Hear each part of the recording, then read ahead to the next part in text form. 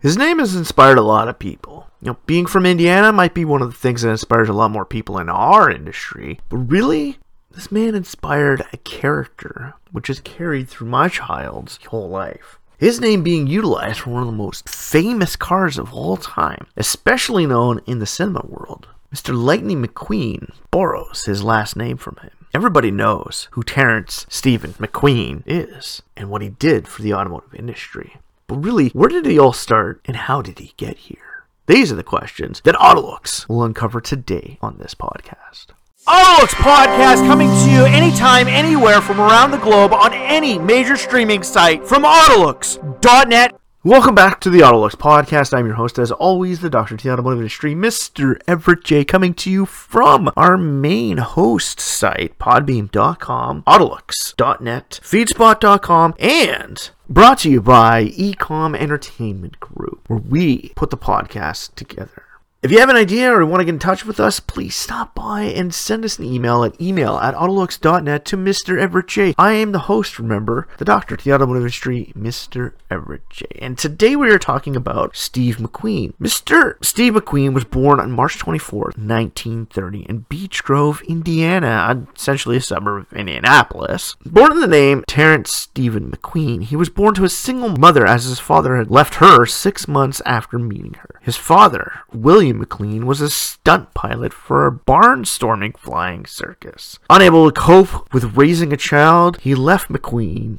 So his dad was a stunt pilot. Sound kind of familiar? Sounds similar to that of Steve himself. Maybe you can kind of see where that wild side comes from. But he did have quite a bit of abandonment issues, if you take a look back through it. Unable to cope with the stress of raising a child, Steve McQueen's mother left him with her parents. His grandfather, Claude, gifted him with a red tricycle for his 4th birthday. This sparked his interest in racing, being that it's a tricycle, more importantly, motorcycle racing.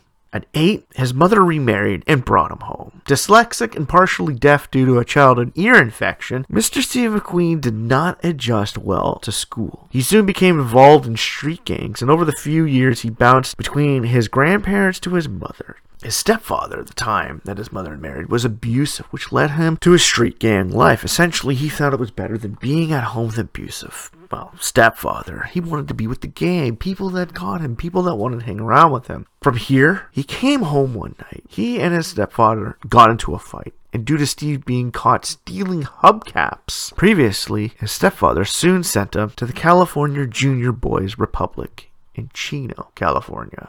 At first, he was not a popular boy, but he soon moved up and became part of the Boys Council. At 16, he left the Boys Republic and moved back in with his mother. This soon enough led him to the beginning of his great career. He found himself asking permission to join the U.S. Marine Corps. Initially, Steve didn't do well in boot camp, but he was once thrown into the brig for 41 days due to an unauthorized absence. Sound kind of familiar to a movie he later does? So thrown in the brig. Literally, self-seclusion for 41 days? I guess that's when he did the part on Papillon where he's thrown in. He can give us a more realistic term of what that person would have felt. After this, he soon focused on self-improvement and soon was an honorable Marine. He improved his self-worth and made him feel way better. Improved his confidence, he's able to do more. He wasn't, as you would call him today, kind of flaky. Self-improvement is one of those things that I could personally attest to. Trying to improve upon what you are already good at and what you believe is the correct path. You focus more on yourself and making yourself the best person you can be. Steve McQueen went through this. And like we said, he soon became an honorable Marine. He once even had the honor of guarding the president's yacht for Mr. Truman. He was honorably discharged in the 1950s, as he said, "The Marines made a man out of me." And in 1952, with some financial assistance, he began to study acting. The Marines had made a man out of him and showed him that he wanted to improve upon what he was already great at. Running away, being part of street gangs, being a Marine on a ship, being thrown in the brig. He thought to himself, these are things I could do. This is something great. Let's get through acting. His first play only had him saying one line, but essentially it was a start. To make money, he spent his weekends racing motorcycles, which eventually earned him, on average, about $100 per weekend, or $1,000 in 2022 money. He eventually started scoring a few gigs in movies, moving his way out of the play department, And during his first role in The Defenders, manager Hilly Elkins took notice of him and moved him into the B movies to help him get his start. So Steve McQueen, like a lot of rising actors, didn't really start out in the big portion of the movie industries. He started even lower than the B quality movies. His breakout role came from landing a role on Wanted Dead or Alive, the series. At 29, McQueen got his big break when Frank Sinatra replaced Sammy Davis Jr. with McQueen for the role of Bill Ingra in Never So Few. Wow, 29 years old. Steve McQueen is alongside Frank Sinatra at the height of his career. Is exactly what Steve McQueen would have been thinking. Like, you kicked out Sammy Davis Jr. Now I'm like with you in this movie. This is gonna move me. This is gonna make me big. But in the back of his head, he was never more comfortable than when he was driving at a high rate of speed. And this was never more true than when he was in a Jeep, going off-road, having fun, going fast. You know, there are a lot of people like this. And Dominic Toretto said it best. You know, for those 10 seconds, I'm free. Well, Steve McQueen had that. Like you said, he was more comfortable when he was driving at a high rate of speed. At 61, McQueen did a one-time outing for the British Touring Car Championship, racing a BMC Mini. Finishing third was pretty damn good. But he was an actor. He wasn't a race car, right? And we raced bike when we were going through college. Steve McQueen liked to go fast, but he also liked to act. In 1963, his love affair with motorcycles gave him the greatest leap of his acting career when he landed the most notable role in doing one of the most notable jumps of all time in the movie The Great Escape. This became his first notable automotive scene in a movie ever.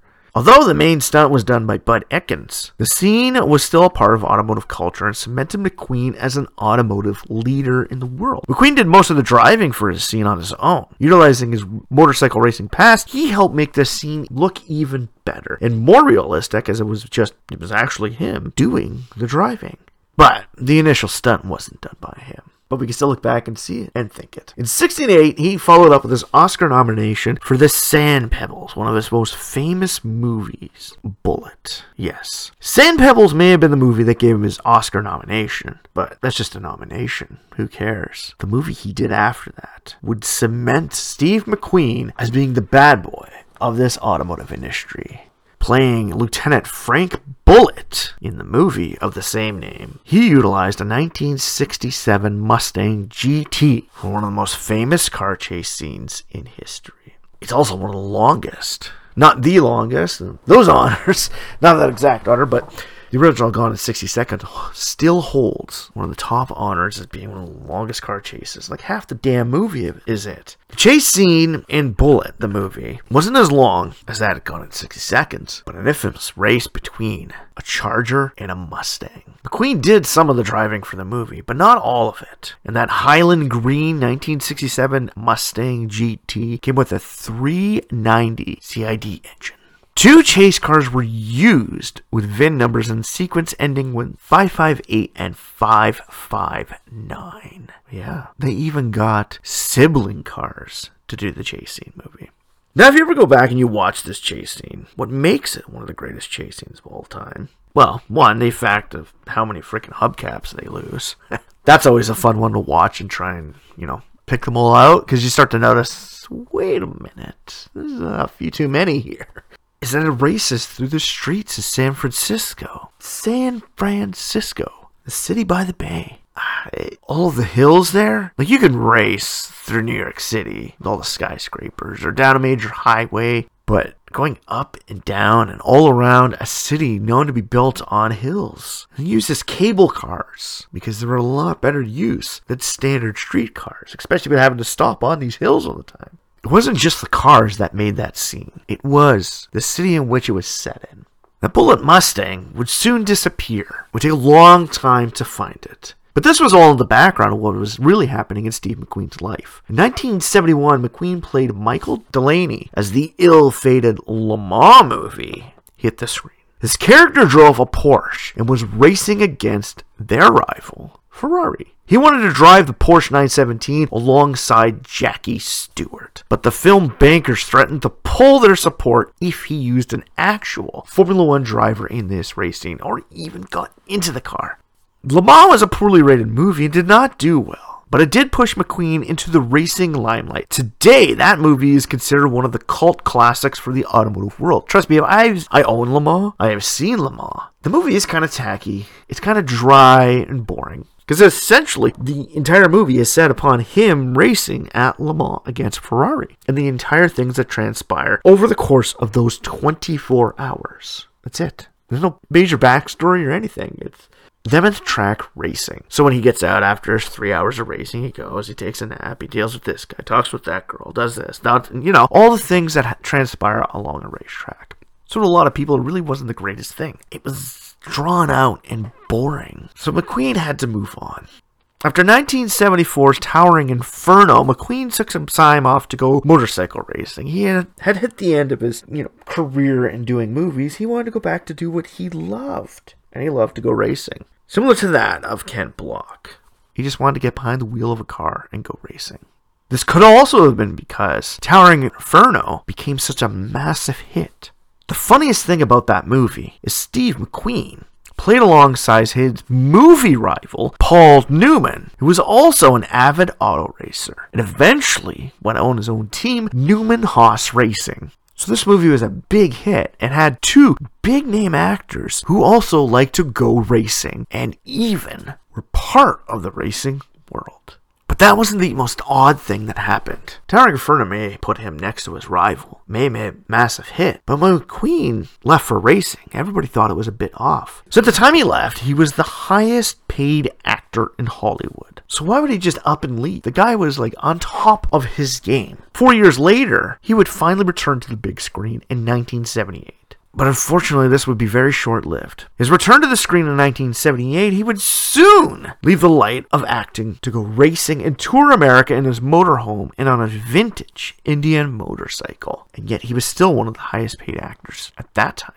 After a clash with the producer of Grand Prix, McQueen lost out the role. This could have been his awe-inspiring movie. Gotta think about it. He lost the role of Grand Prix. When everybody thinks of that movie, the first thing everybody thinks of is McQueen. People think Steve McQueen played in Grand Prix. Every time I say that to my dad, the main actor, I can't remember his name. My dad's always like, Steve McQueen. My uncles are like that, and most people I've ever met. But he's actually not part of the movie. It could have been an awe-inspiring first choice for the role. McQueen missed out on this great movie, but we still remember him as the bad boy of movies.